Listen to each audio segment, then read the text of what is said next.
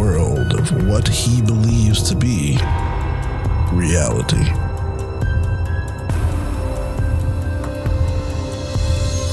But there is, unseen by most, an underworld. A place that is just as real, but not as brightly lit. A dark side. Welcome, Questers, to a special presentation by Quest for Player 2, Love Tales from the Dark Side, Part 4.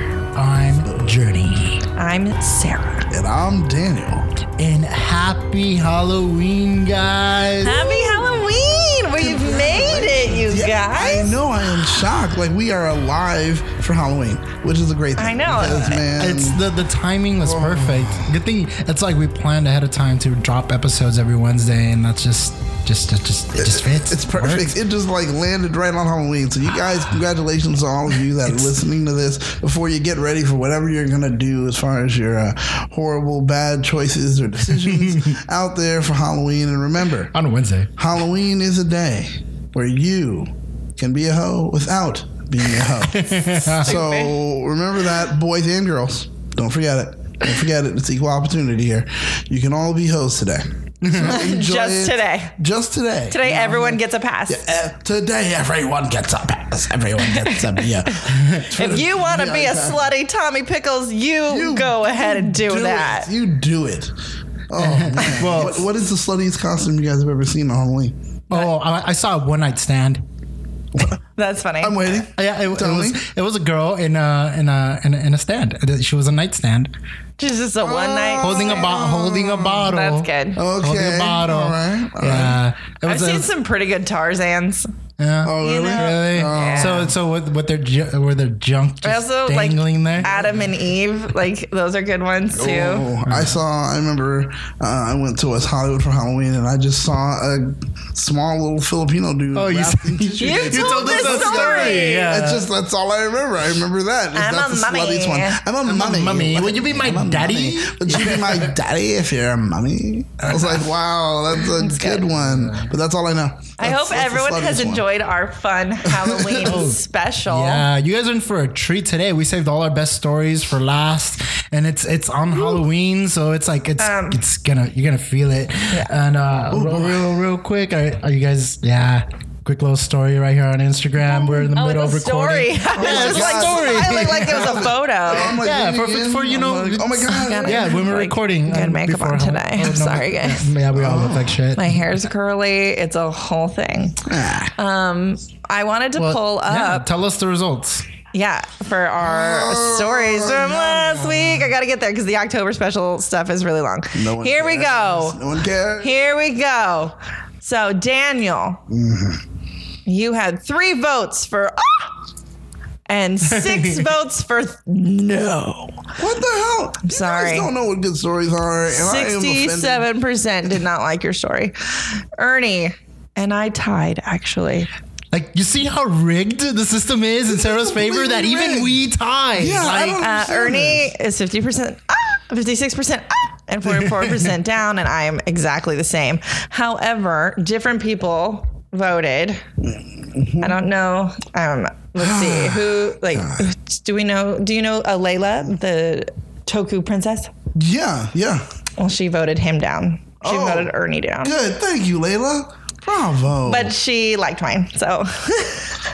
The Black the Squad, I am in many ways disappointed with you guys, but in other ways, very proud of 3 people that said, I'm still here for you, Daniel. So, squad up, guys. Do you like how you're the only one I gave the vote and the Yeah, actual that's all vote I needed numbers? to know. That's all I needed to know. I'm like, you know what? The truth is, I am looking forward to your demise. Well, Today. we'll see if it happens. Today, yeah. My story's pretty good. Are we all ready to dive in to the final love horror stories? I still got a little bit more maintenance to do real quick before we get started. Well, fine. This is why I'm not the host of this. Right, I'm saying, like, oh, come on, Ernie. Ernie, what am I missing? Well, he still has to finish up and clean it. So while he's doing that, I'm sorry, I was pushing the story and posting the story. Oh, see, what I wanted to say was, now, Sarah, yours last week was pretty interesting, but honestly, I thought we were going to give it to Ernie. I really thought Ernie was going to get it. And then I procrastinated too much, though. That's why. Yeah, I really thought Ernie was going to get it. That's why. Not because my story of the gay lovers wanting to put on the perfect murder wasn't good enough. It was good. It was good. To me, I was like, oh, a story about rich privilege. I mean, that's it. Of white privilege? Not white privilege. Because the thing is... Rich white privilege? It's rich privilege more than anything. Because just being white doesn't make you automatically say, time to murder someone. No. But being rich... I'm just kidding. Being rich can make you be the person that's like, I'm going to kill someone. Let's just see how it works. Money. Like that's what you do. Versus, white privilege is kind of like, well, I don't like that minority. Let's get rid of that one. That's different. So I'm like, man. I really liked your story too, Daniel. It's like yours was like, it was about a geek too. It's like geeks. But you just weren't good enough at organizing your Galacta squad, and they didn't come and back you up.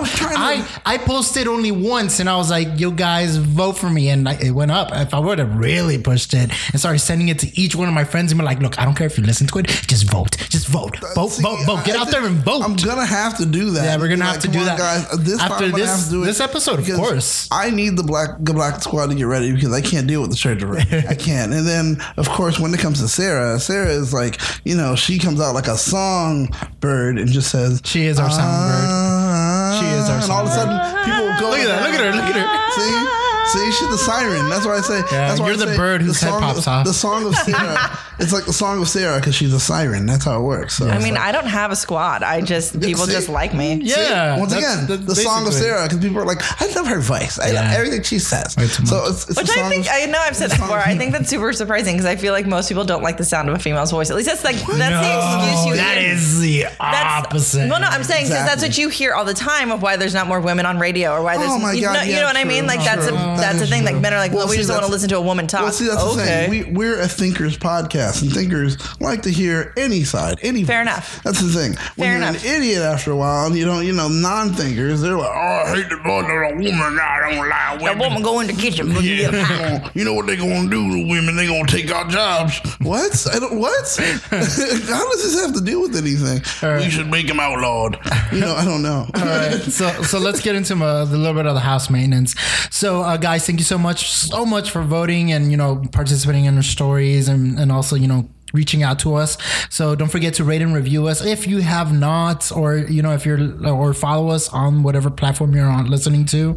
Also check out our Instagram and our Twitter. We've been posting a lot of stuff on Instagram. Like, I just posted a story right now of us recording. Our Twitter, we have a lot of updates on there too. And especially our website. If you visit our website, you can find all the pictures and links and sources to the stories we are talking about.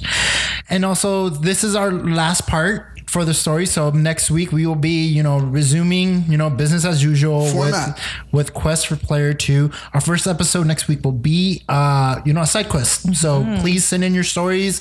Last minute, you have till Sunday? Yeah. Sunday, because we record on Monday. So you have till this Sunday to send in your stories so you can be featured on our episode next week. Wednesday. That's right. Yes. Right, now we can get started. So we decided that Daniel will go first, right? Yeah, you gotta give me a good kind of a lead or something, Yeah, that's right. You get the intro song. Yeah, right. Avanu. Okay. All right. I'm feeling it. Okay, Daniel, what is the name? I actually changed it because I thought about it and I was like, let me change it to The Author, the Owl, and the Staircase. That's what I'll call it. Oh, I like this story. Yeah, right. Okay, so let's start it off. 16 years ago in Germany, a woman was found dead at the bottom of the flight of stairs in her own home. This woman was named Liz Ratliff. This woman was a widow, had 2 daughters, and they were adopted by a family friend who swore to take care of them like they were their own. And that's exactly what happened, which is a good story. At least the kids ended up somewhere that they needed to end up, with someone that was able to take care of them. Let's move forward, guys, and get into the story that's important. That was just a prologue. You'll see why later. So, Okay. that's usually the idea of a prologue, right? So, Weird flex, but okay. hey, so don't worry. You have prologues. I don't bury the lead. That's I how have this works. prologues. Hey, that's it, Come on, let's do it. So, on one cool, brisk night in December, a couple, Michael and Kathleen Peterson, were sitting outside of their palatial palace, and Kathleen decides to go inside, call it a night.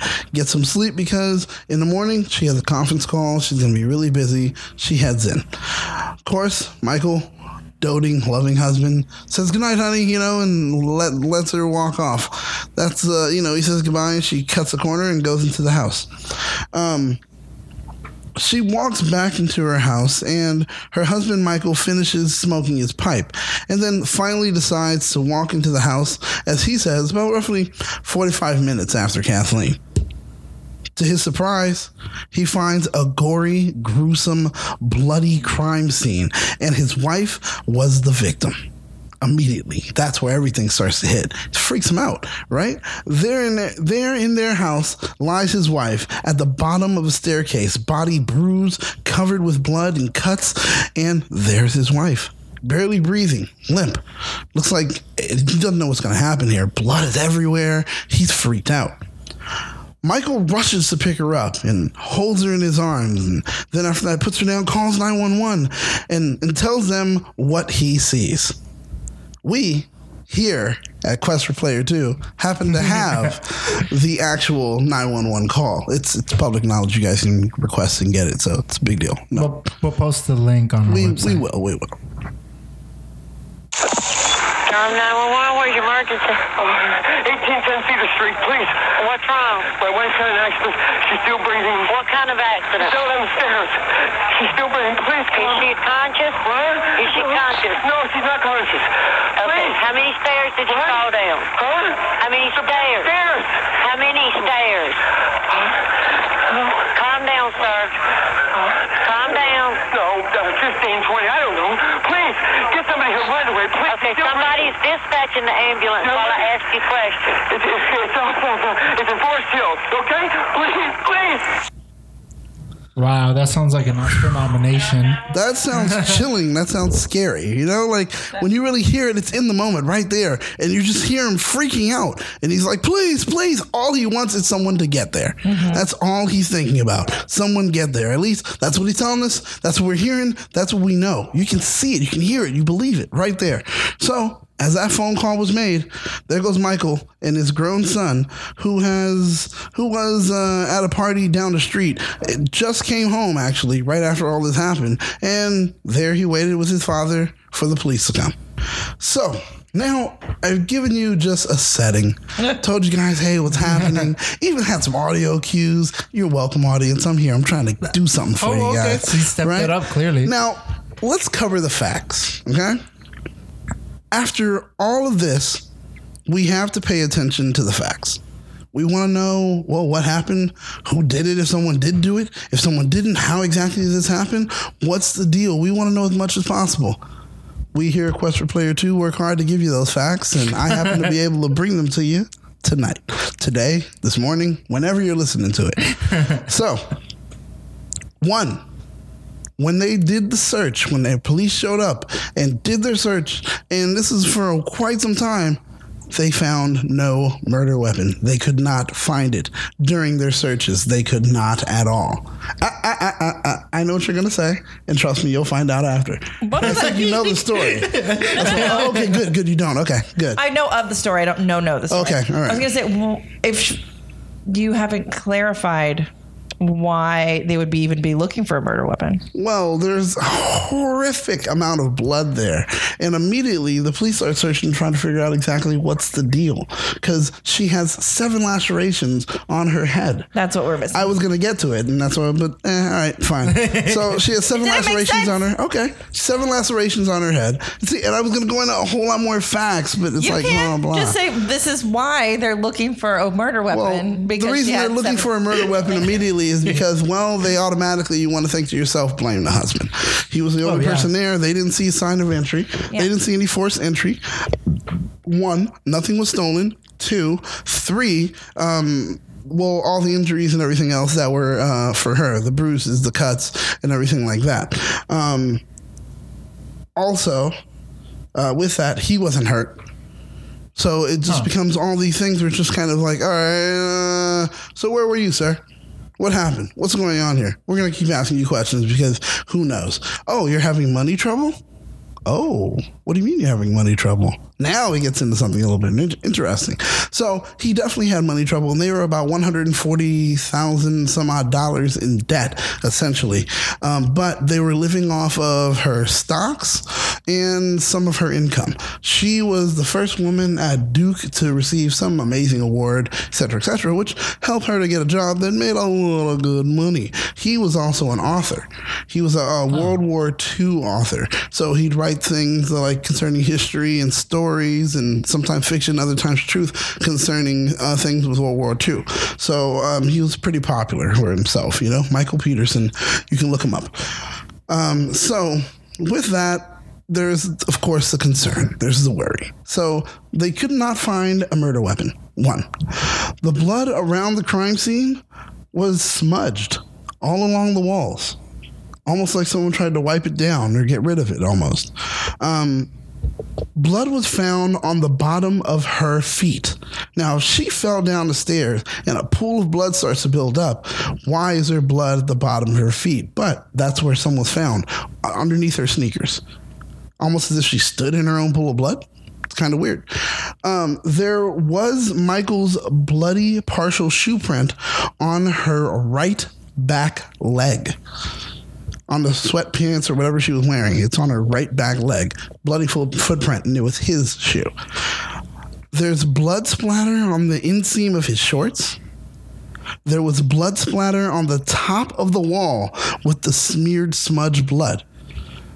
There's blood on the concrete walkway in the backyard. So now everything's starting to make a picture, and blood will lead you almost everywhere. And that's something that you want to make sure you pay attention to.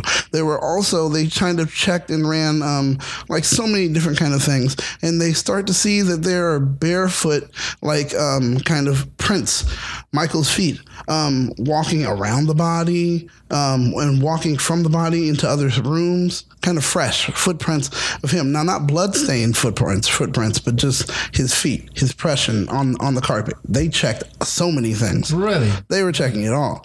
So, with that, they're looking for more things, and they start to see that. Now, remember, like I said, she had 7 lacerations to her head. Whatever she was hit with was slim, heavy, and possibly could have been a pipe, but was not there. Once again, they could not find it. So the pipe in the staircase by Professor Pond. Oh, I like it. I wonder if that's the case. They said it was much like a blowpipe or maybe even a fire poker. But blowpipe. That's what they call it. That's what they call them. Those kind of things. And they said now they start to search and they're looking around for stuff. And one thing that they're looking for is definitely maybe a fire poker. They start looking around. There's no fire poker in the house. They look at old pictures and there's pictures of them in front of that fireplace. There's a fire poker right there, and it's rather large. How is it not there now? Why is it not there now? And then so they're looking. They're searching everywhere. So many they search all over weapons. the house. So many potential weapons and so many things that could have happened. Who knows? But they're like, this all sounds kind of like, oh yeah, it's the husband, and that's it. So upon the cops' arrival, this is something that was interesting. The blood looked like it has been there like much longer than Michael's timeline would suggest. Like possibly hours worth of difference. And also, computer evidence, computer forensic evidence, shows that Kathleen logged onto the home computer in Michael's office like 2 hours prior to the timeline that Michael was giving. So prior to when she was found dead, 2 hours before, she was on the home computer. Unfortunately, she left her computer, her laptop at work. She had a coworker that had to email her something, and she had to check it out, so she had to use the home computer, which is essentially his because he's a writer. Yeah. So she had to log in, check the computer. She was there 2 hours prior. And, you know, she did reply to the coworker and et cetera, and she was still on the computer.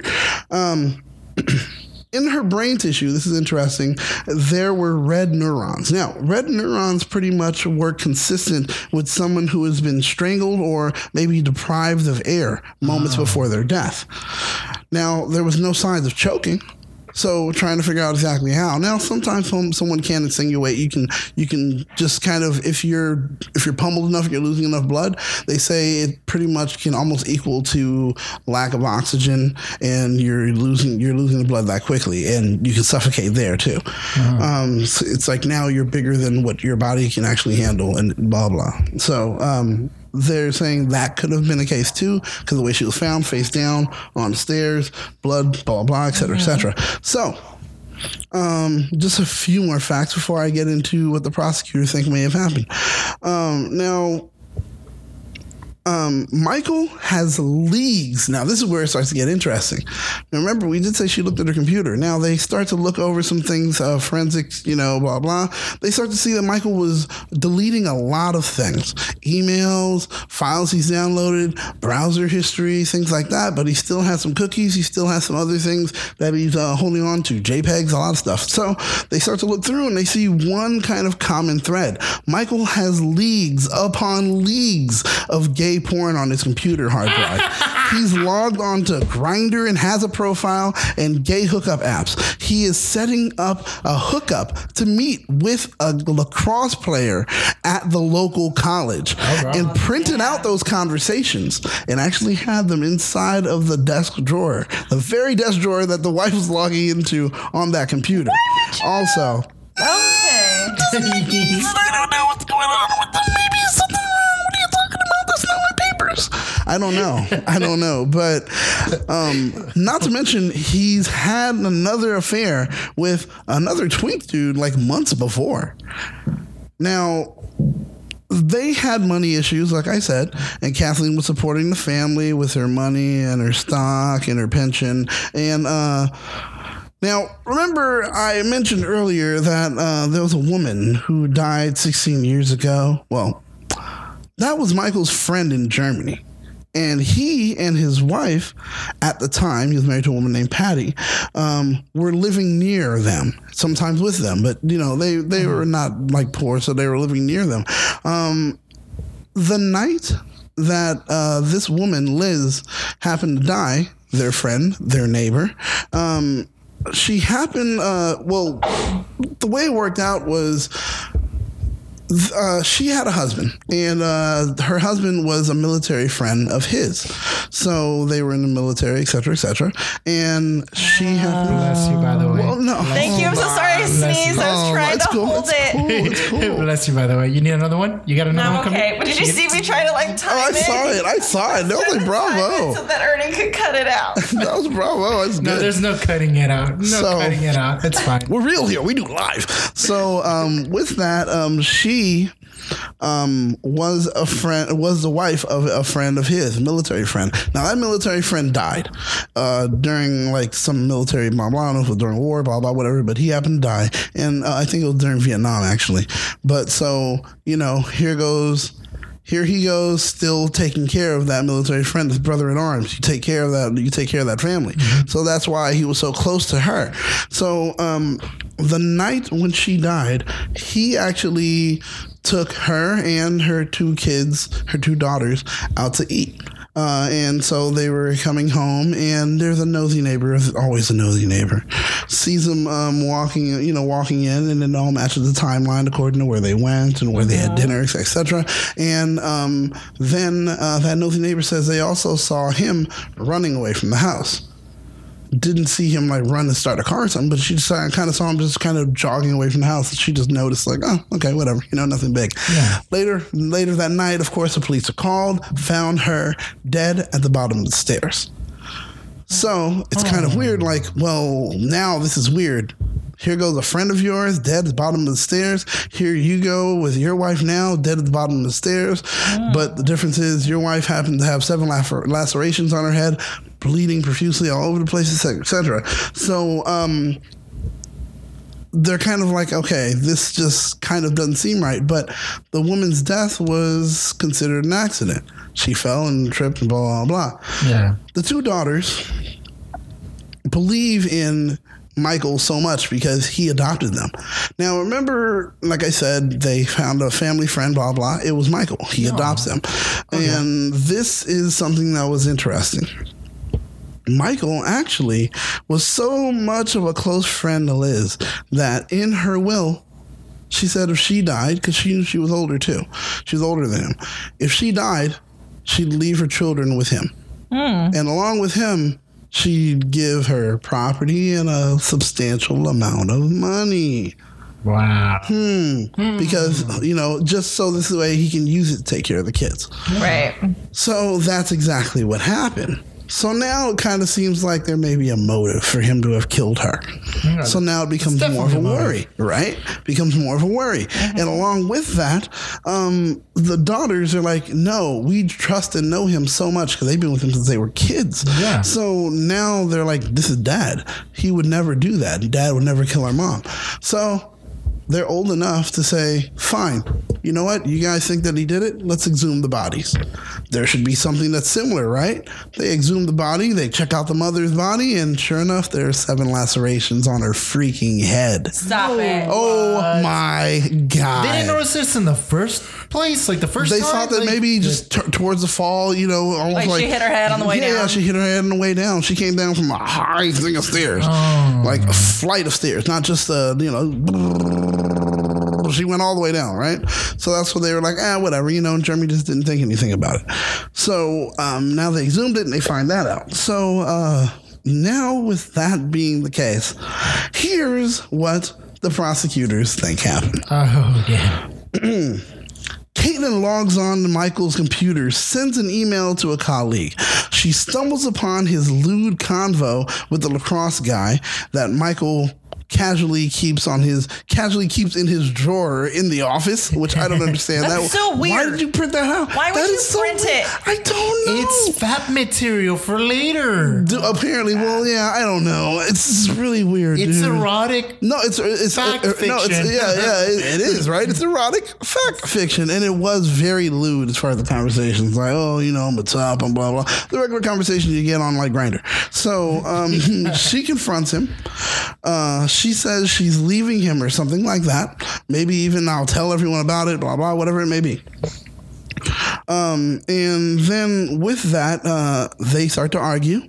She turns around, walks out, and she's headed up the stairs. He gets so enraged, he grabs the poker or the blowpipe, and from the fireplace and strikes her in the back of the head and hits her again as she goes down and continues to beat her. Those are the lacerations, and yet still hard enough to actually like cut her open, but not hard enough to crack the skull. So that's the thing, and that's what a hollow pipe can do.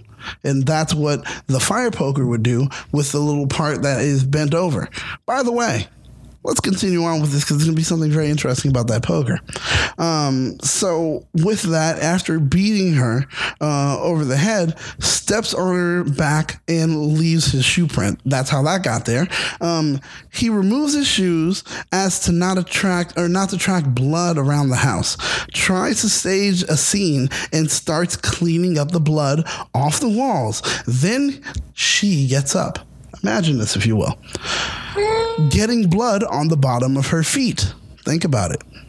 First, she thinks he thinks she's knocked out. So Zombie! No, she gets up like, and that's where he knocks her down again, and that's how she got the blood on her feet. And from there, he's knocking her down, and that would also explain how he got blood on the inseam of his shorts, and how there are higher blood splatter marks on the wall than where he smudged and tried to clean it up. That would all make sense. That's with the several hits.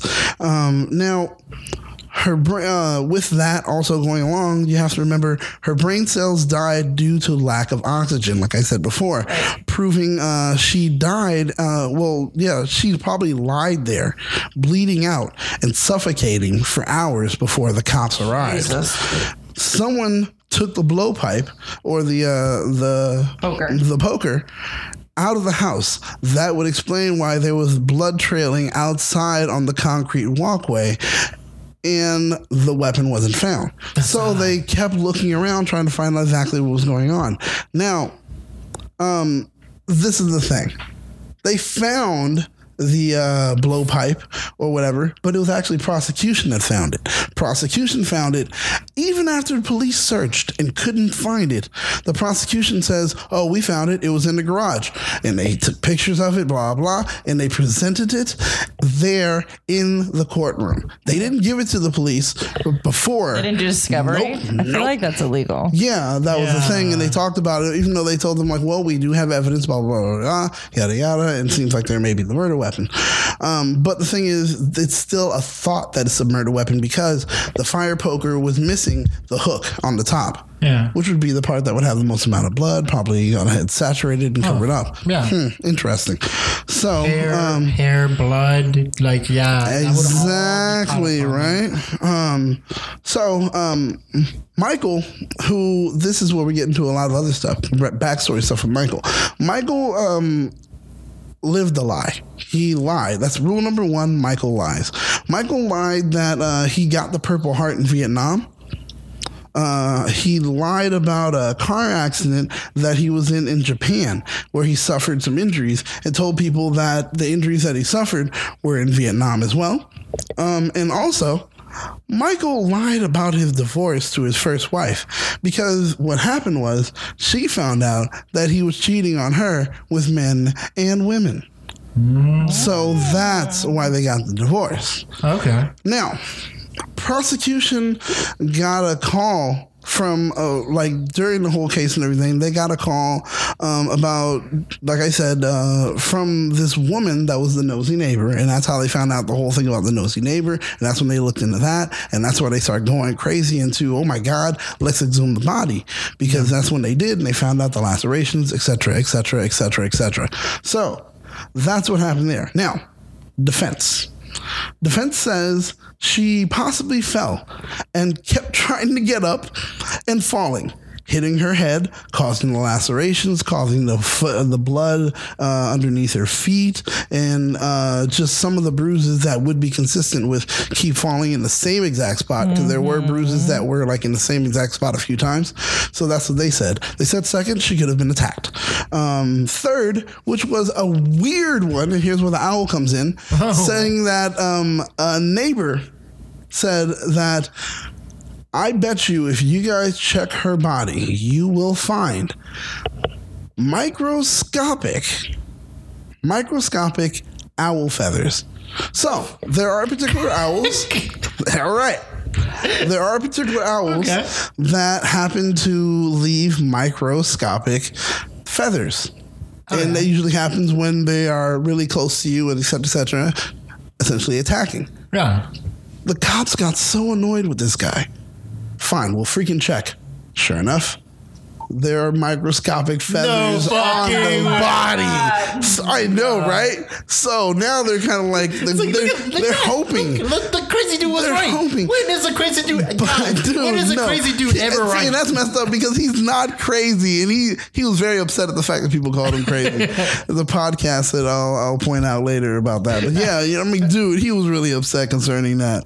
And then they also said that Kathleen, his wife, wife that died, Kathleen knew about the homosexual activity and that she allowed him to experiment with guys, and that's that couldn't have been. Yeah, no, it could have been a thing, and he probably most likely learned to tell the truth with her when he already had the divorce with the other one. So that's why he was like, I'm just gonna be full honest with her, and I need dick. You know, there's a group, and I'm sure they're everywhere, but there's like a group in Orlando. Like, this is how I learned about it. Was going to one of our local gay bars with my brother, and like the women that were there with their husbands.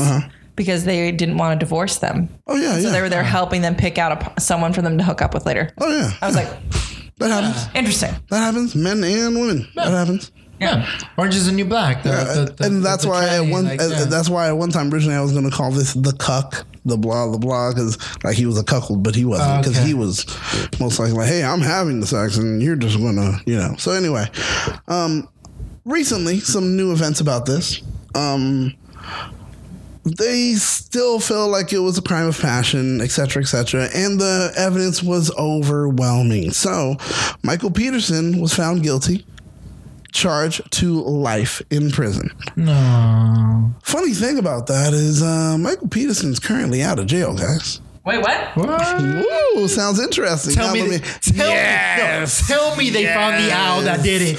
Tell me they found the owl. Well, my friend, and that owl is currently arrested in owl prison. There is something concerning the owl issue, but it's not as great as we all wish. They say that the talons of an owl, even though they are 3 or sometimes 4, 3 in the front, and when if an owl were to do it, it would be more of punctures, not those full-on deep lacerations that they were saying. So that was some of the issue. But what about its beak? Could be that, and they were like, it could be consistent with the beak, but 7 times in that way, it's you would still have to have 2 entry wounds, because it opens its mouth and then closes. It opens its beak and then closes. Yeah. But and also, sometimes they do peck. But the thing is, that it was too inconsistent. Right. But also, if she was being attacked by an owl, she would scream, and her husband was just outside. They actually do something interesting in a documentary that it's called, it's very recent, it's called The Staircase. Just came out. I suggest to watch it because I got a lot of my citations from that in the audio.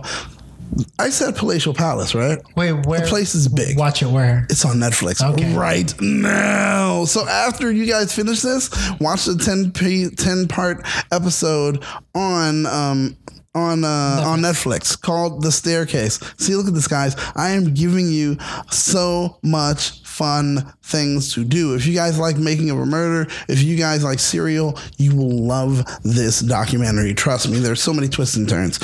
So with that, and I left some stuff out intentionally just for that. Now, along with that, this is the issue. Even though it wasn't an owl that messed up everything, there was a guy who kind of reminds you of an owl, a short little sneaky guy with big eyes, but he's bald. It looks like he could be wise, but he's clearly not. This is what I like to call Dirty Dwayne. Now, Dirty Dwayne was the blood splatter analyst. Apparently, Dwayne, being the dick that he is, got the case thrown out. What? Because he would manipulate data to push towards certain convictions with the DA and all this other stuff. When they started to find that out, and he was keeping critical notes away from attorneys, et cetera, when they started to find that out, they had to start reviewing all the cases he was on. And of course, you have to throw them out. Mm-hmm. So they had to throw out everyone, including this case. So now that he's been tried, and they threw this case out because we didn't get up to a mistrial. We actually convicted him. Now, this case, that case. Double jeopardy. Boom, that's right. Can't do double jeopardy, but there's always a civil case. Funny enough, now, remember I said that Michael had he had a son from a previous marriage? So did Kathleen. Kathleen also had a daughter. This daughter was trying to make sure not to be on documentaries, et cetera, but she was on one before. And apparently she was on the same side as the other kids and Michael. Oh, he couldn't have done it. Yeah. Then they showed her the forensic report. She saw everything. Oh, these are the lacerations. This is consistent with that. Oh, here goes consistent with strangling or suffocation. Here goes this. Here goes the footprint. Here goes this. Here goes everything. She saw it all. That's just overwhelming. That's her own mother, right? Exactly. So her own mother. So that's where she says, you know what? Fuck this guy. He definitely killed my mom. He had a rage problem before when we were kids. He still had a rage problem when they were older.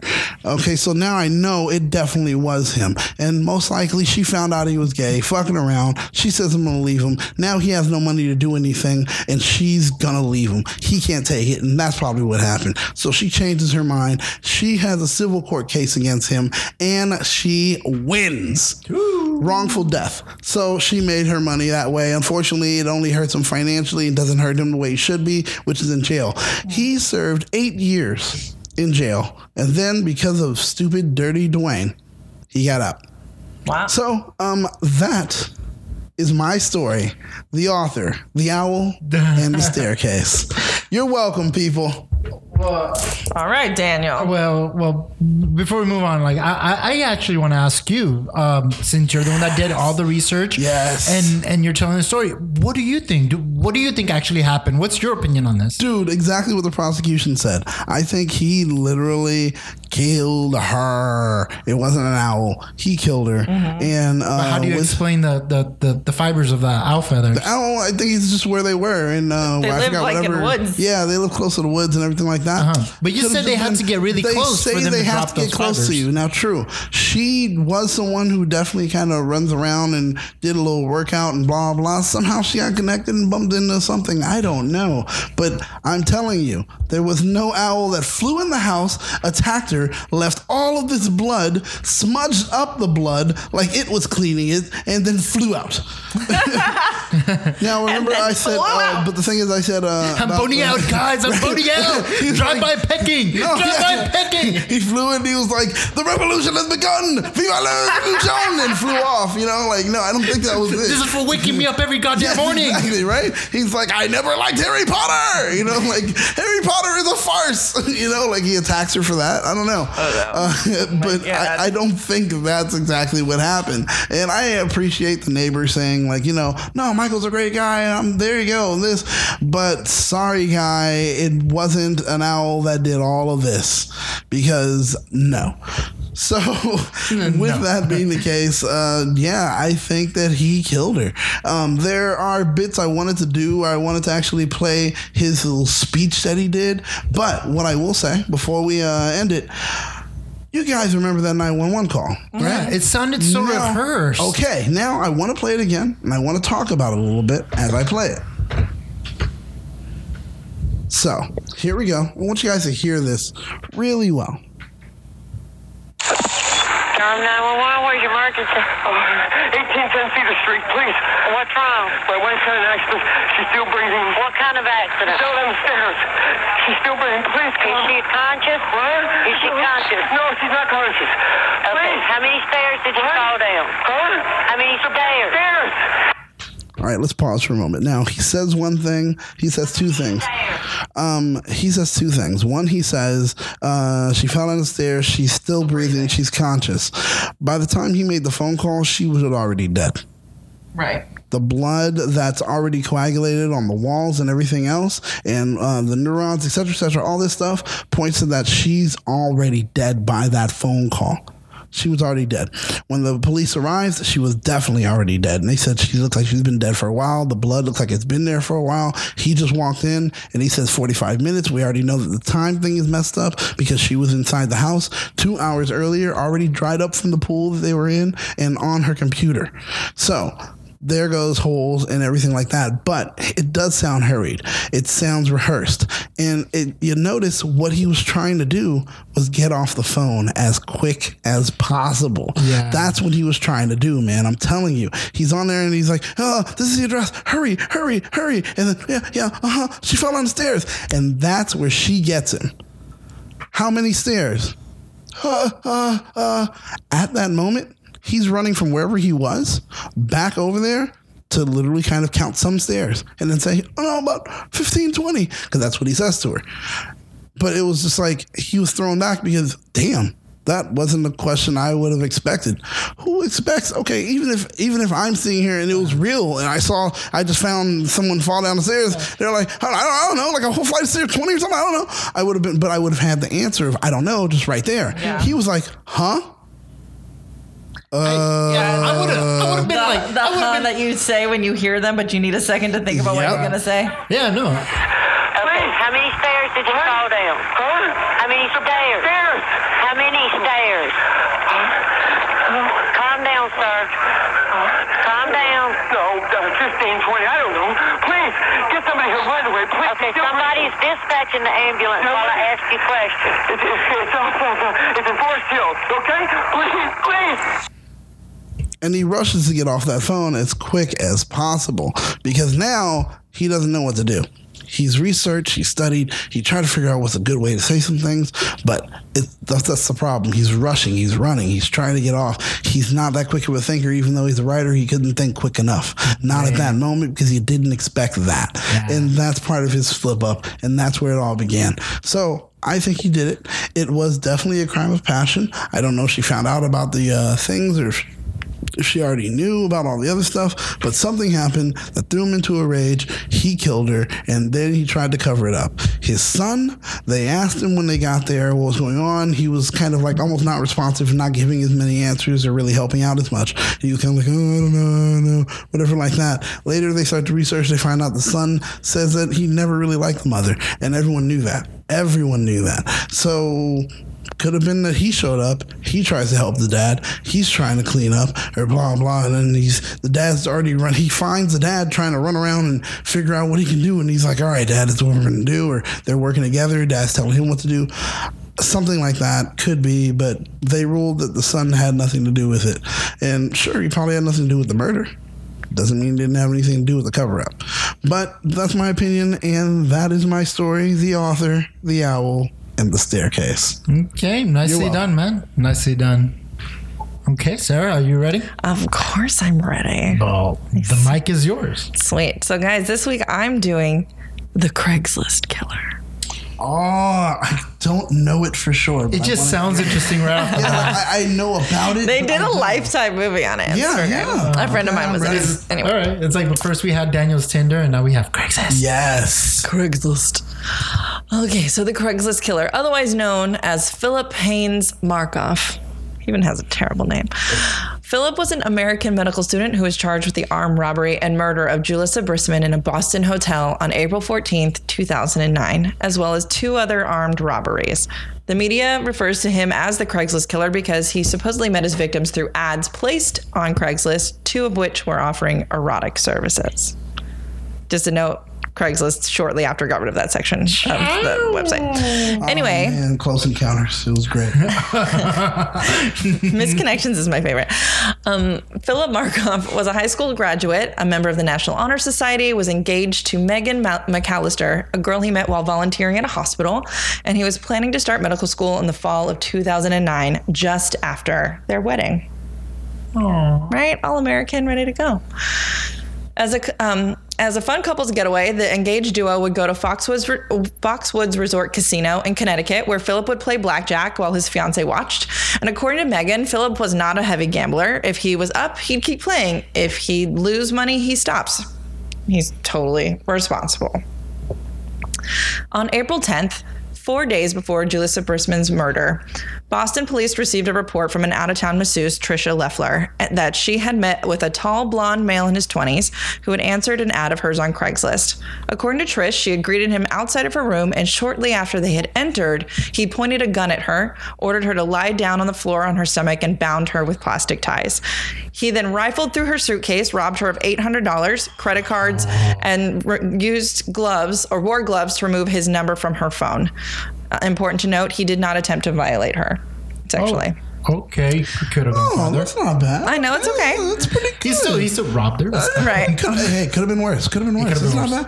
Oh, not bad. It's a polite thief.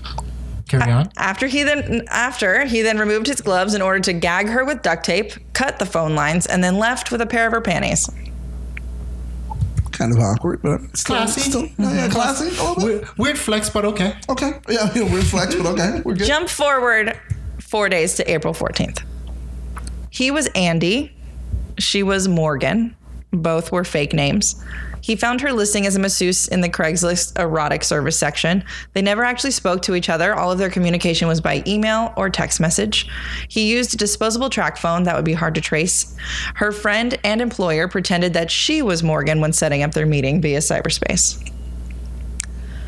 Okay, right there, that sounds like I wish what the people in my other story did, like the story I did where the dude was finding him on Twitter and blah, blah, plenty of fish and blah.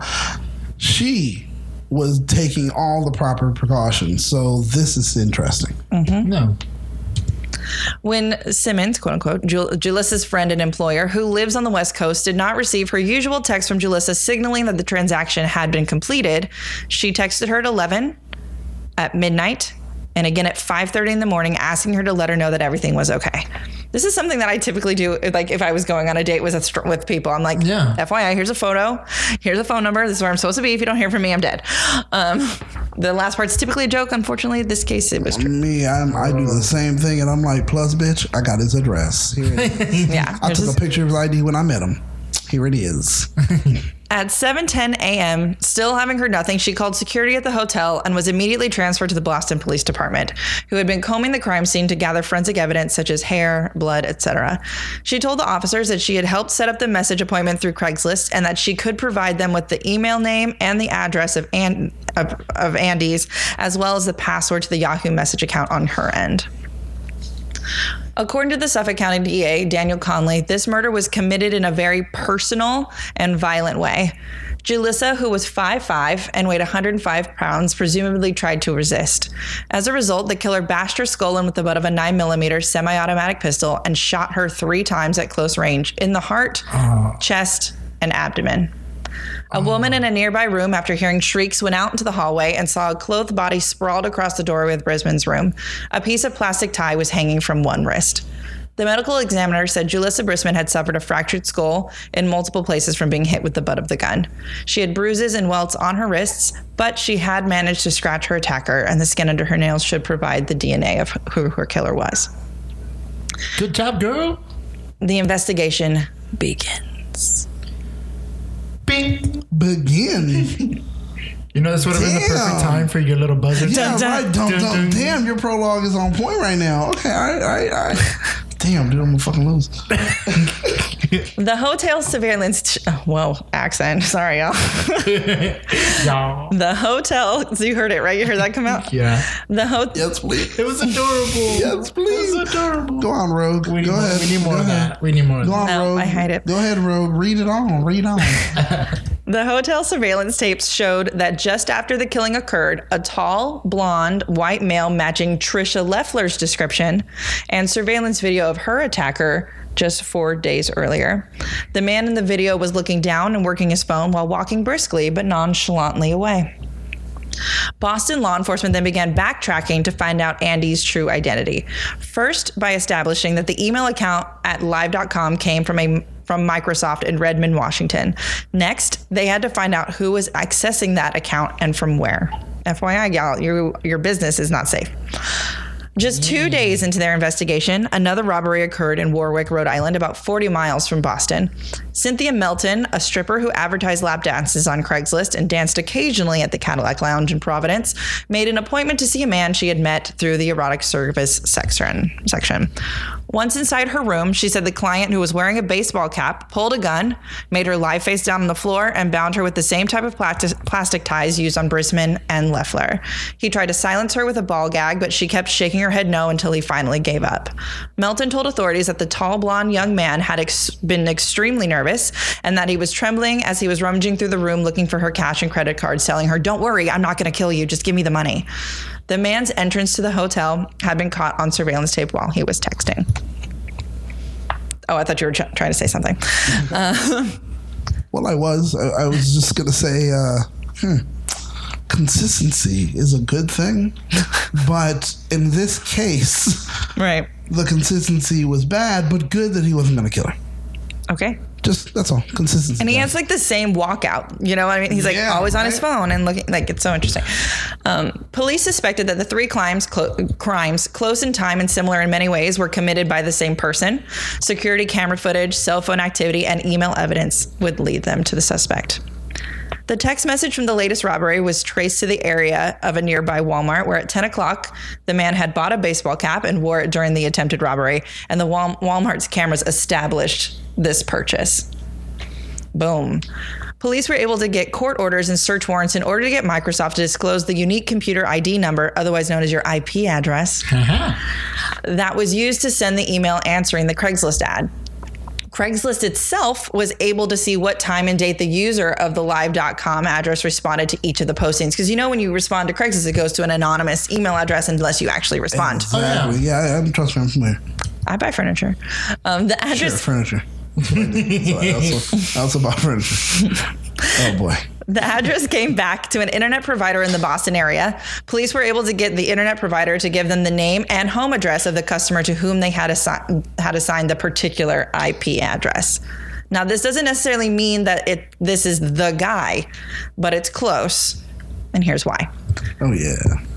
It's a Wi-Fi connection. We all love Wi-Fi. Mm-hmm. Anybody within a few hundred feet of the router would be able to access that particular router and be assigned the same IP address the police were looking for. Oh, yeah. Nevertheless, police had a name and then went to Facebook and Google to find out who their suspect was and what he looked like, just like every girl does when they stalk whoever they're dating. Oh, that's true. That's true. That's a good one. My God. Okay, I'm digging everything about this. All right, BPD.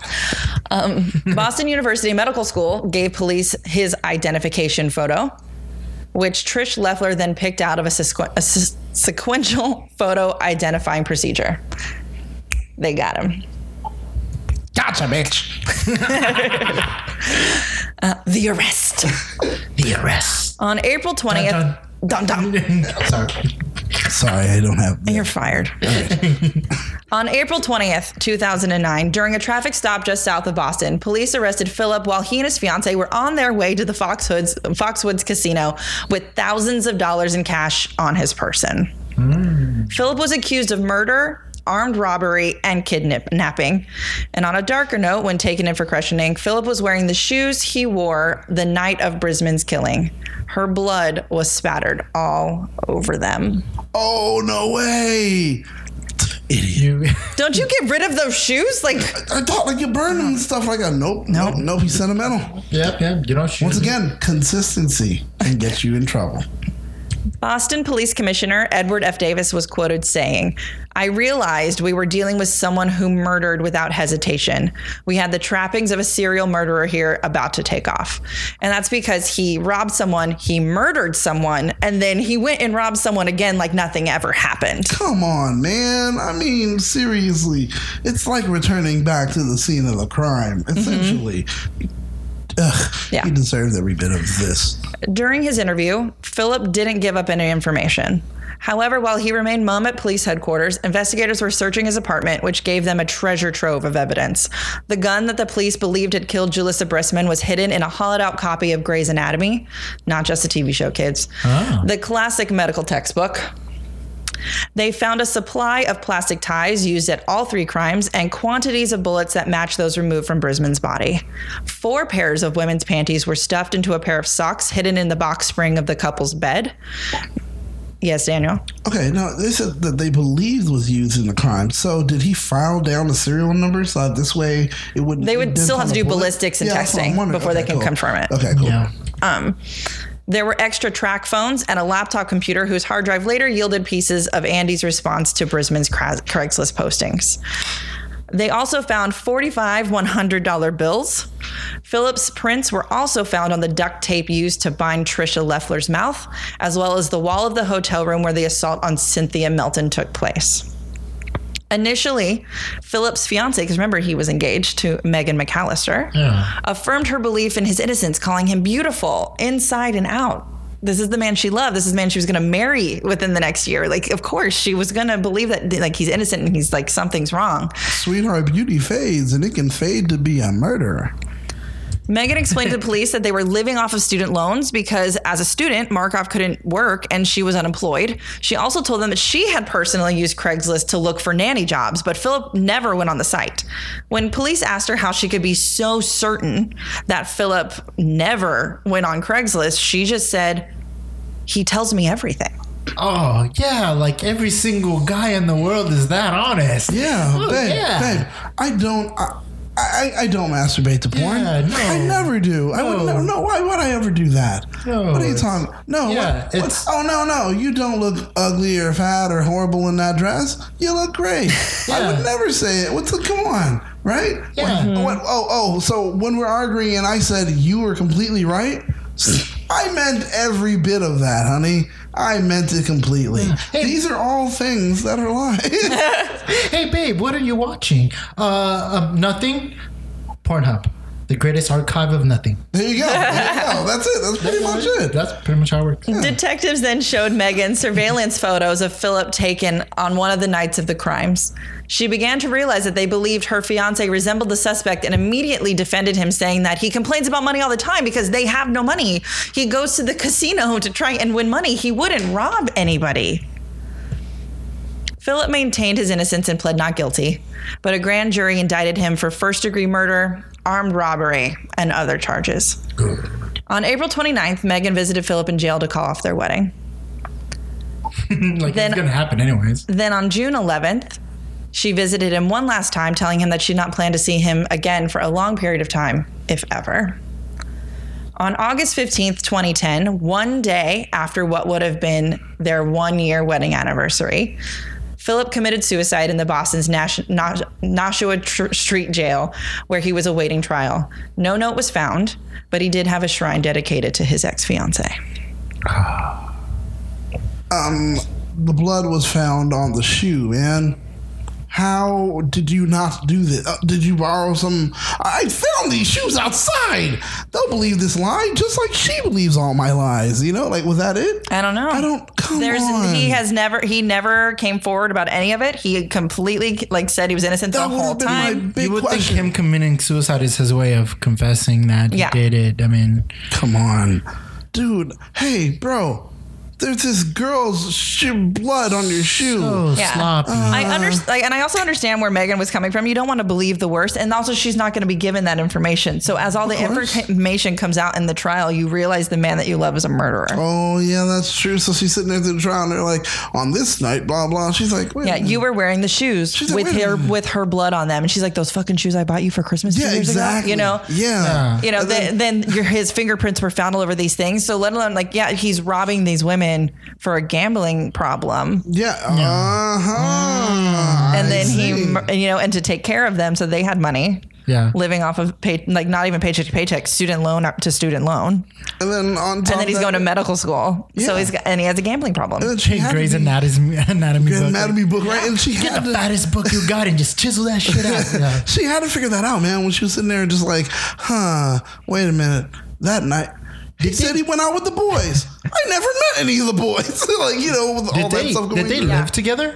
Yeah. Oh, okay. So That was- how do you yeah. not notice? Because he goes to he has a gambling problem, so he's going out to gamble all the But the time. panties stuffed in the socks and the bed mattress and, Are you going around every day looking at everything? and the guns and the ammo. Are and you the going to He's do hiding it from her. She has no reason to search for it. I have no reason to wake up in the morning and say, "Let me finger through Grey's Anatomy." No, I don't care. She's not he's going to gonna medical sit school. there. Medical school. He is. Exactly. And then his not being there is always okay. Netflix, and there's no reason to be like, today's the day I'm going to check your browser history, honey. No one does that. So it's just like, there's no reason to unless he gives her a reason. He never gave her a reason. You'd be surprised the stuff that Oh, the people closest to you are capable of. Yeah. So that's Ernie's the not even Craigslist his murder, real name. guys. And that's Craigslist murder. Oh, boy. Murderer. You're welcome, Murderer. Ernie, you Ernesto. just scared me when you said that. Though. Like, you'd be surprised of what people are Capable. capable of. I'm like, yeah, that's true. Ernie's not even his real name. Like, I don't know. It's your turn, sir. Please. It is. Okay, guys, I hope you're ready for this. This is going to be one hell of a wild ride. This story I picked out for, and this one was my absolute favorite. And I decided I would save it to the end, the last one, and then pull out all the stops for this one. Although I did procrastinate this one. Not as bad as last week's, but I did procrastinate. I did the research yesterday and wrote it this morning. So the name of this story is The Kabukicho Love Hotel Murders. Why did you gotta sound all exotic and shit, man? What the hell? Well, cause it is. So, okay, guys, this week I'm taking you to Tokyo, Japan, a majestic place I always wanted to visit because, well, I'm an anime nerd. Duh. But while researching the story, it really made me realize that you have to be careful while wearing rose-colored glasses. Because even the beautiful, brightly neon-lit city of Tokyo, that also has a dark side. My story is based on true events that are too real, and you have to remember that because you might forget that while getting lost in the story that I have written today. I will be telling this story as Toru Takahashi, a retired detective from the Tokyo Metropolitan Police Department. I'm going to try doing his voice, but I might give up halfway. And also while I'm doing it, like I was thinking maybe I'll go with like a Christian Bale kind of Batman voice. Since like my story is a lot like very Nolan and Scott Snyder-ish. So I'm going to try. And also imagine that I'm smoking a cigarette the whole entire time I'm telling the story. I'm probably going to, I am so down for that. But Ernie, just stop doing that with your eyes, man. Don't. Whoa. What am I doing? That's wow. What am I doing with my eyes? That's unacceptable. What am I doing with my eyes? Put your hands away from your corner of your eyes, man. That's wrong. Don't do that, Ernie. I am not doing Asian face. I am not doing Asian face. What are you doing? I am not doing Asian face. My hands are on the paper. I'm not doing Asian face. Stop trying to make me look back. We just had a blackface issue this week. Let him tell his story, Daniel. God damn it. Look, I'm trying to sabotage him. Okay, go ahead. Damn. Fine. Ernie did not do anything with his eyes. It was me. Yeah, but go ahead, Ernie. Fuck you, Daddy. Fuck you. Okay. Let me see if I can get this voice right. I'm probably going to go with this. Yeah, I'm going to go with this voice. Proverbs. Unlike Proverbs. Such meaning in just a few words. My favorite Japanese proverb is, darkness reigns at the foot of the lighthouse. Yeah, I know. It's not one of those motivational proverbs all you kids love. This one just speaks the truth to me. And I learned this proverb years ago. I like to think that the lighthouse that they are talking about is Tokyo. So bright, so lightly, so many people are attracted by it. Did you hear that December of last year, a woman was found dead in a Love Hotel in the red light district? Yeah, she was in her early 20s. Checked in with a young man around 3 a.m. A few hours later, a room attendant was called to deliver room service. Saw she was on the bed, stretched out. Soon after the guy, she was sorry. This is a little bit hard. Soon after the guy she was with exited the room. 8:30 in the evening comes around, and the employees check the room to find her dead in the bathtub filled with water. Yeah. A month before that, a 51-year-old woman was found strangled to death in the Love Hotel in the Funabashi city. And a month after that, a 49-year-old woman was found beaten to death, broken ribs, and a fucked up face in Miro City, in a Love Hotel. So you see, Love Hotel murders are not uncommon. The rooms are cheap and convenient. Either you pay by the night or you pay by the hour. One of the most popular places for these is Kabukicho, the red light and entertainment district in Shinjuku, Tokyo, Japan. Kabukicho is known as the sleepless town. It's full of shops, restaurants, nightclubs, massage parlors, strip clubs, peep shows, hosts and hostess clubs, and love hotels. It's a fucking dirty underbelly full of gangsters and foreign prostitutes. But prostitution is illegal in Tokyo. But it doesn't stop the hostess and hostesses from giving out extra services. You would think all the fucking AIDS being spread around the world would scare people off from getting there. Whoa. Okay. You let Rorschach finish because he is. Yeah, it's starting to sound like Rorschach, right? Perfect. I was going for Christian Bale, but it just... No, you stick with No, Rorschach. keep going. I like it. Let's go. Keep Rorschach. I wanted to actually play a saxophone like... Yeah, that would be perfect. Like my bed creaking? Keep going, dude. The funny thing is, I was watching Watchmen last night, too, so I'm sticking right there. It gives you a soundtrack. Oh, my God. Yeah. Damn it, Ernie made one. Fuck. All right, let me get back into this. The early 80s was a peak of kabukicho. Japan's economy at the time was an all-time high. Unemployment rate was under 5%, and the people of Japan were spending money on high-quality goods.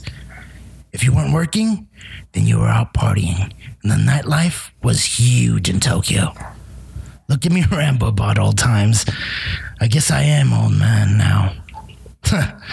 Let me get back to my original story. In the 80s, I was a young hotshot detective working for the Tokyo Metropolitan Police. My wife hated me, and I barely knew my kids. This was because I worked hard and I was dedicated. It's what a man at the time was supposed to be. Successful. But I was naive. Because it's impossible to be successful when you are in law enforcement. I learned that in the spring of 1981. There was a small string of murders that happened between March and June. Murders that happened in different level hotels that I believed were done by the same person. Back in the days, the Japanese media was not allowed to give out identities of people during an ongoing investigation.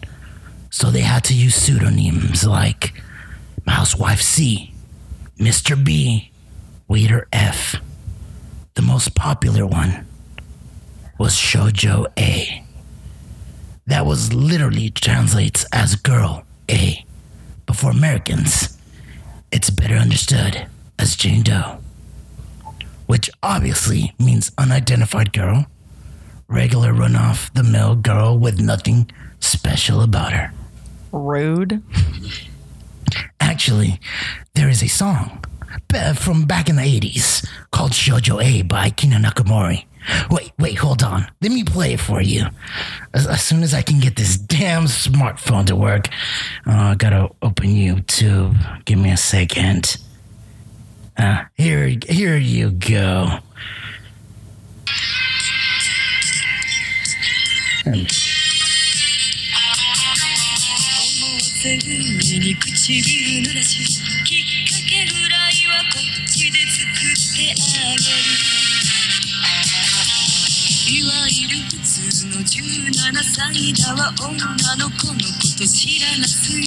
It's catchy, right? Yeah. Sorry, I'm straying from my story again, aren't I? I got a bit caught up as we got a bit more into my past interests. I was a bit of a closet otaku back then. It's actually why I married my wife. She looked a lot like my favorite idol, Akina Nakamori. But the song is actually still relevant to my story. The song was written a year after the murders. And supposedly, it was inspired by one of the girls that were murdered that spring. The third victim, Shoujo A. And like the girl in the song, she was 17. In March, I was transferred to Tokyo. It was my biggest promotion yet. The pay was better, but the hours were longer. And I'll admit, it didn't help my marriage at all. My family wasn't too happy about moving to such a busy city. And the new detective in the department, I was set to make a name for myself. And not soon after joining, I got my first case.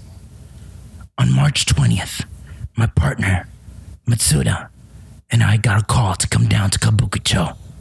Matsuda was a bit older and has been part of the department a little while longer than me, so he did not seem surprised about where the call was. I had heard of Kabukicho before, but as a family man, I avoided the place. But as a man, I could see the appeal. It was like an American movie, lights and glamour, beautiful girls everywhere. Matsuda was leading the way. Have you been here before? I asked. Of course I have. On or off the clock? I asked jokingly. Ask your mother, fuckhead. She would know. Are you calling my mother a whore, Matsuda? Depends if you're asking what I do in my private life, Takahashi. Even though we have only been partners for a few days, we were getting along just fine. What do we got? I asked one of the guys outside the hotel room. Dead girl inside. Only her? Yep. You go inside and check things out with the girl. I'll go talk to the staff, Matsuda said and walked away. I looked through the doorway. It was dark, but slightly lit with a red light.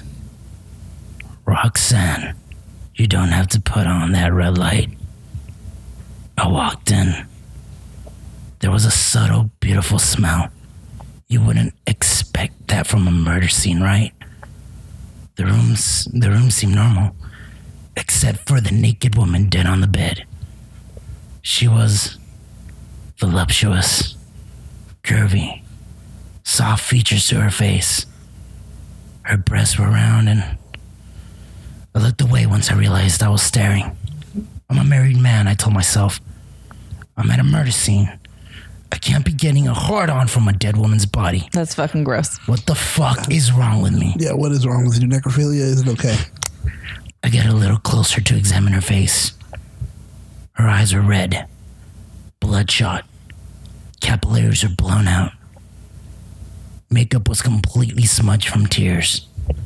There was bruising around her neck. It was obvious she was choked. Was she into that kind of thing? I mean, some people are. Did things get too kinky? Some people like it rough. Things go a little too far and forgot the safety word? Cacao. I looked away from her again. God damn it, this is not the place for these thoughts. That was when I noticed something under the skirt laying on the floor. She has a penis. A card. Damn. So close. I reached down to pick it up. Matsuda just then walked into the room. So, turns out she had checked in the night before with a young man.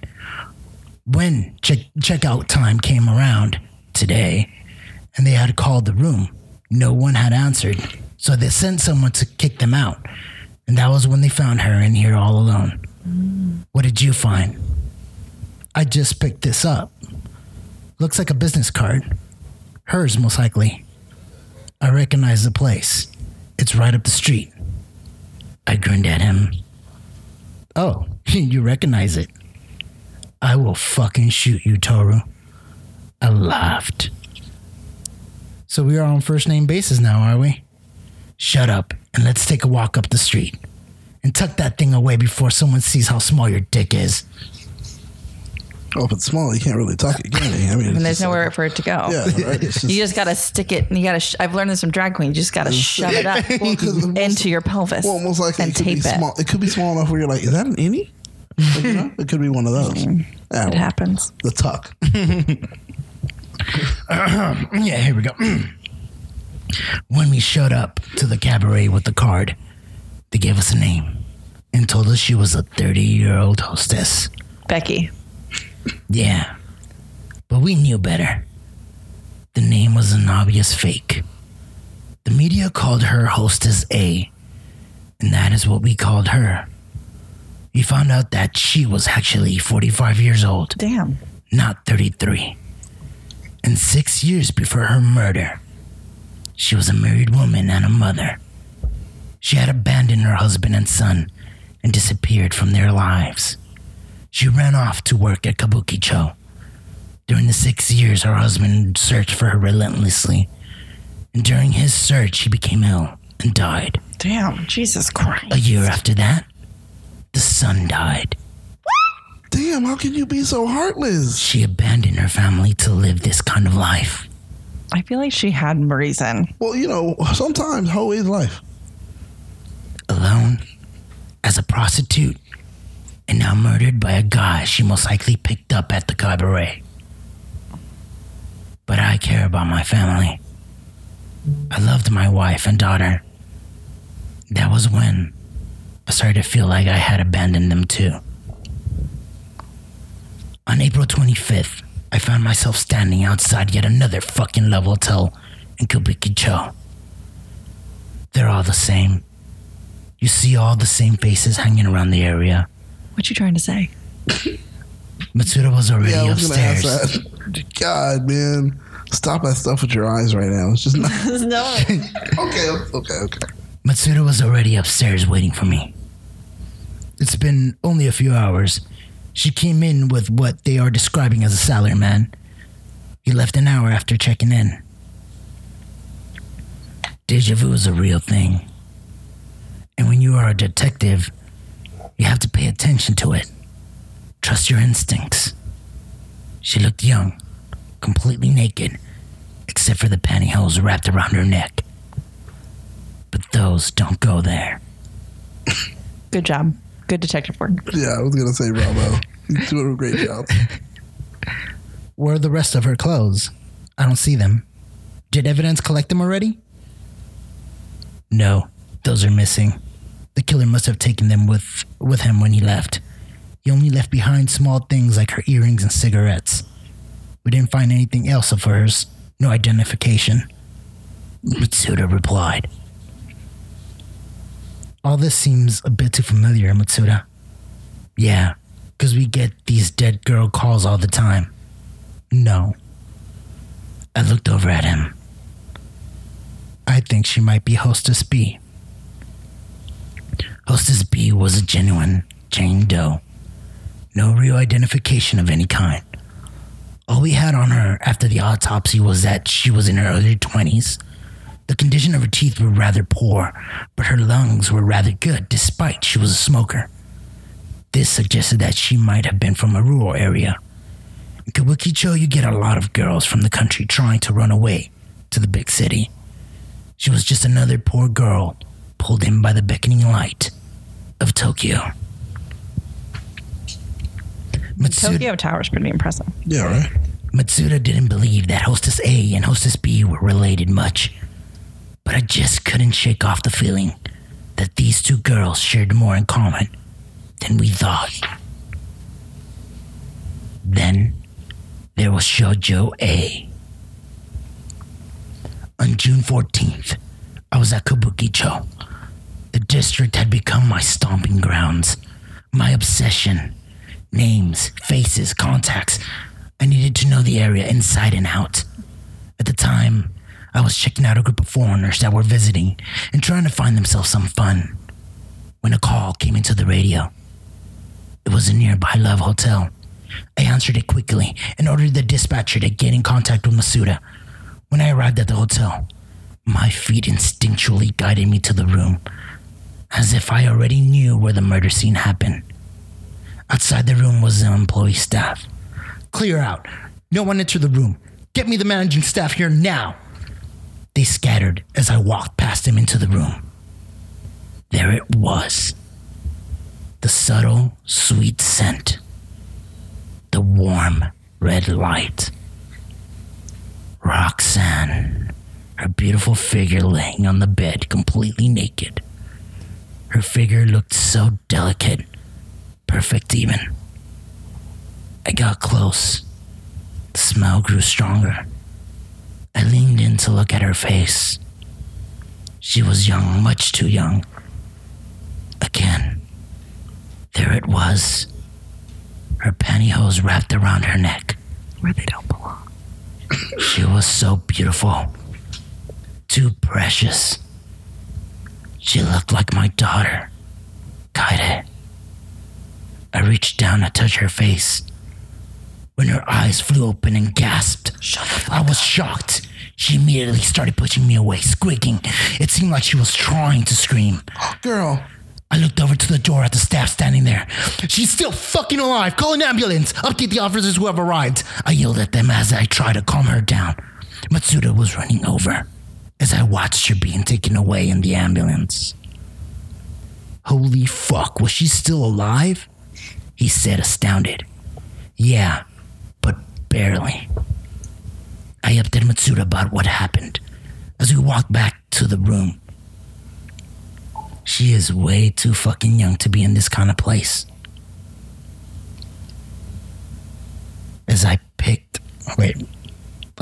I said to him as I picked up the most obvious thing in the room.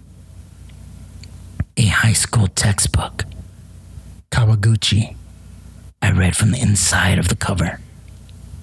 That is less than an hour away from here, Matsuda replied. You know what I'm thinking, right, Matsuda? Hostess B. Exactly. Since when are pantyhose such a popular murder weapon? Just then, one of the officers posted outside ran to the doorway. Detective Takahashi, we just got a report in that the victim has died at the hospital. The doctors could not revive her.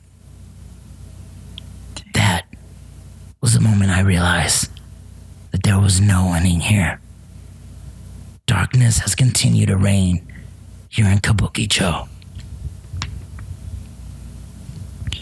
The media had called her Shoujo A, a 17-year-old girl, a regular girl, nothing special about her, apart from the fact that she was dead.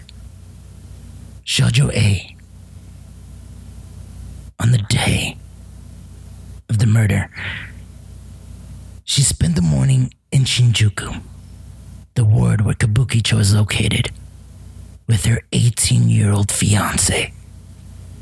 Around 4:30 in the evening, her fiancé headed home, leaving her alone. With the results of the autopsy, it was assumed that she had visited a coffee shop, since coffee was found in her stomach.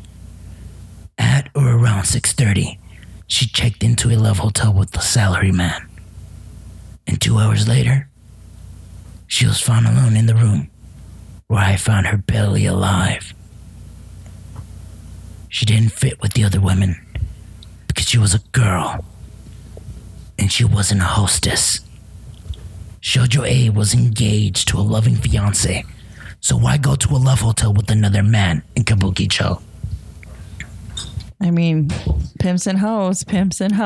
You know, when you said the whole thing about it being used a special murder weapon, I was like, there is a sale on Walmart. At Walmart. Blue light special sale on pantyhose. He's like, oh. All right, let me drink a little bit of water. This voice is starting to kind of like... Dude, it's so good, Ernie! Was it possible that she might have been a prostitute like Hostess A? When we talked to her fiancé, he mentioned to us that she was interested in theater, and that the day before, she told him she had met someone that could help her with her dream of becoming an actress. Roxy. Did she meet with this person before coffee? No. Did she meet this person for coffee after her fiancé left her in Shinjuku? Was the killer this acquaintance? There is young, and then there's stupid. And both are not mutually exclusive. You can have a great thing going for you, and because of selfish desire and obsession, you can lose everything. I know the feeling. I know the feeling well. 5 days after Shoujo A's murder, there was another incident at Kabukicho, but it was a robbery, not a murder. A 30-year-old hostess checked in with the salaryman into a hotel. He tied her up, beat her, and ran off with the money in her wallet. Craigslist killer? Even Travels. Even though the victim had survived, it is believed his intent was to kill her. At dusk, girls change into women.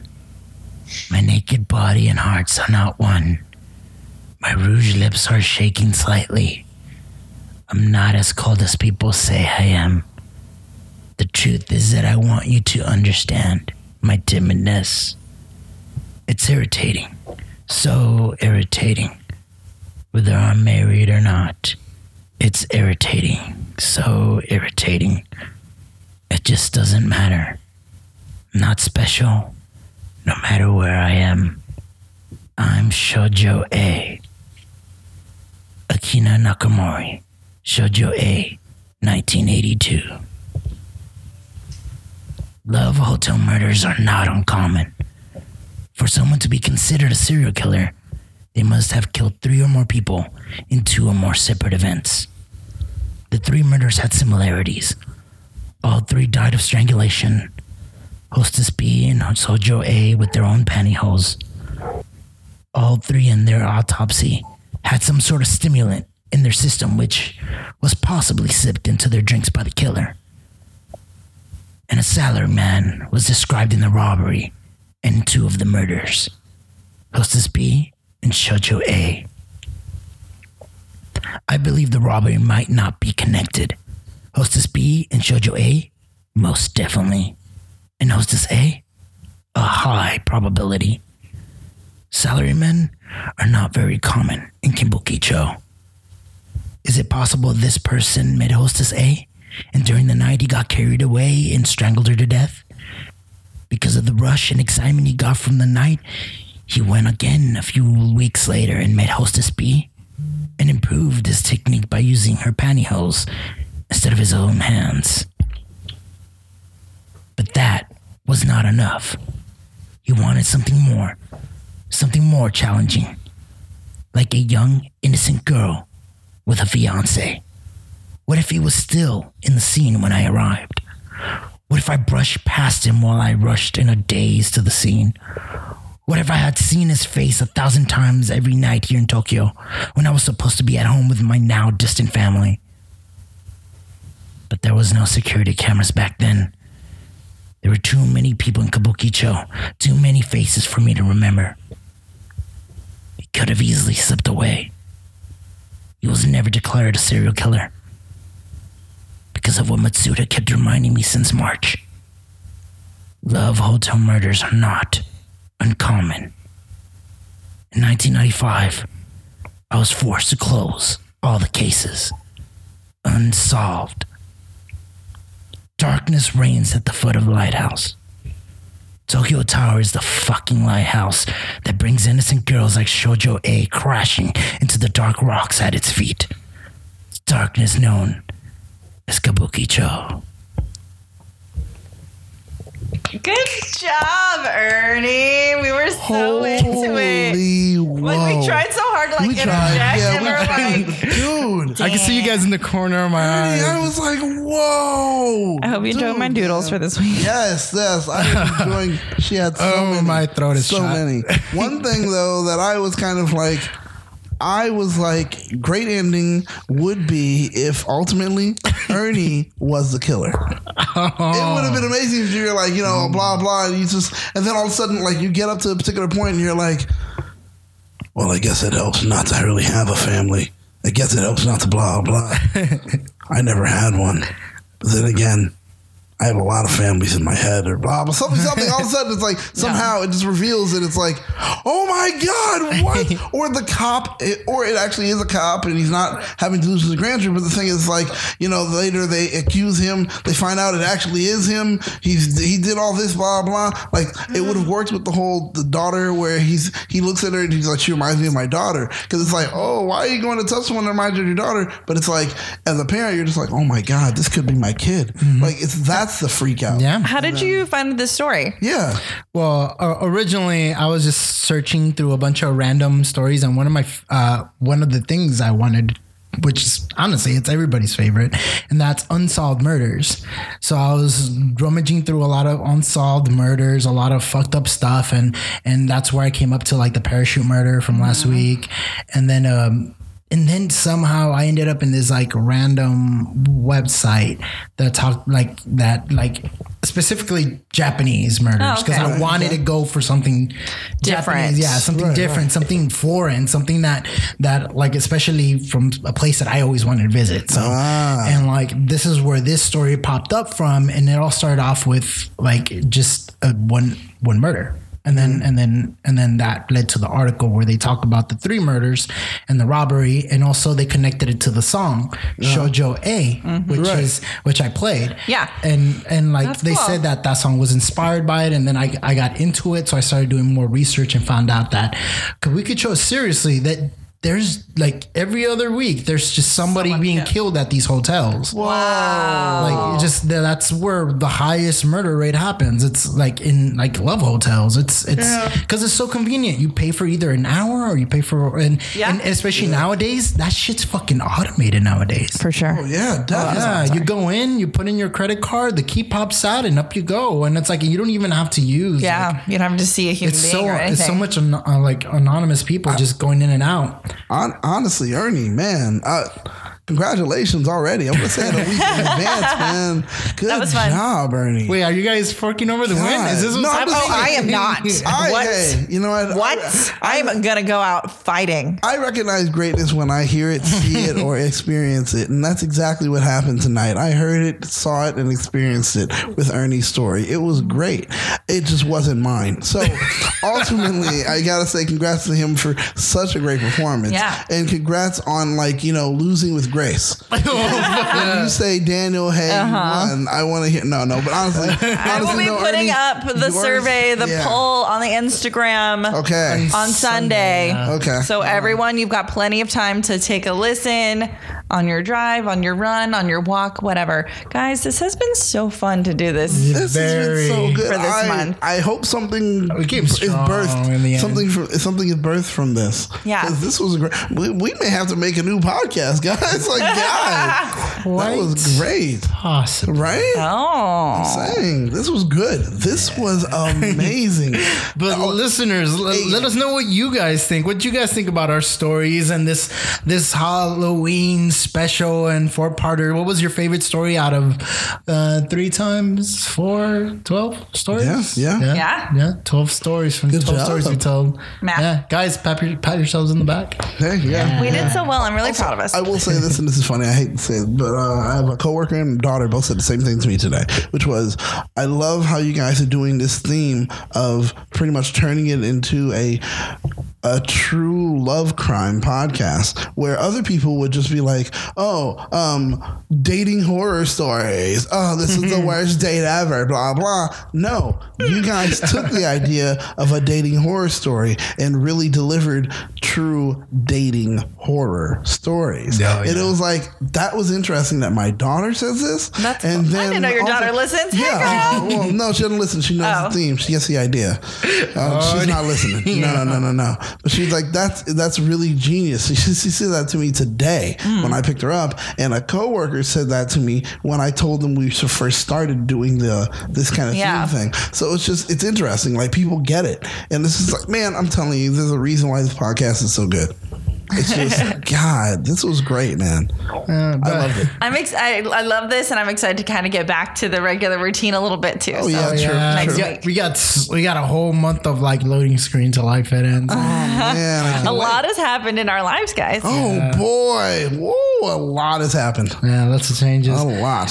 So yes, like just mentioned, next week we will be going back as BAU, business as usual.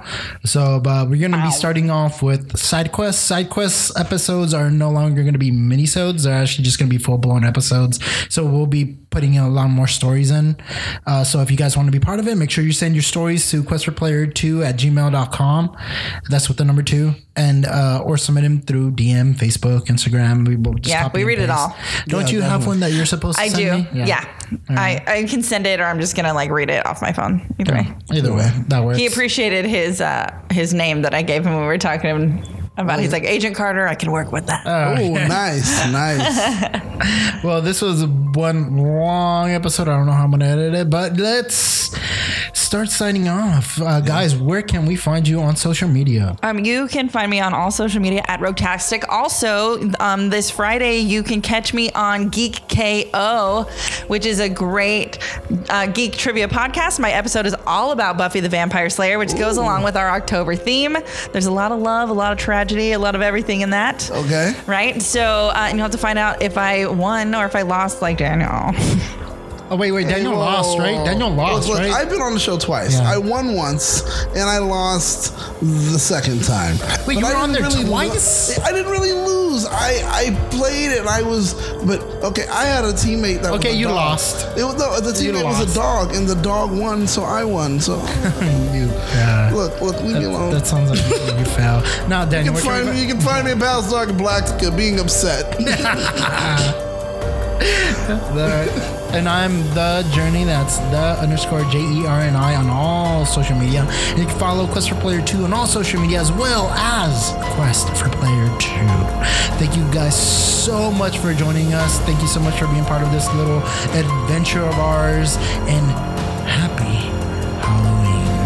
Oh, Happy Halloween. Happy Halloween. and happy questing. Come on.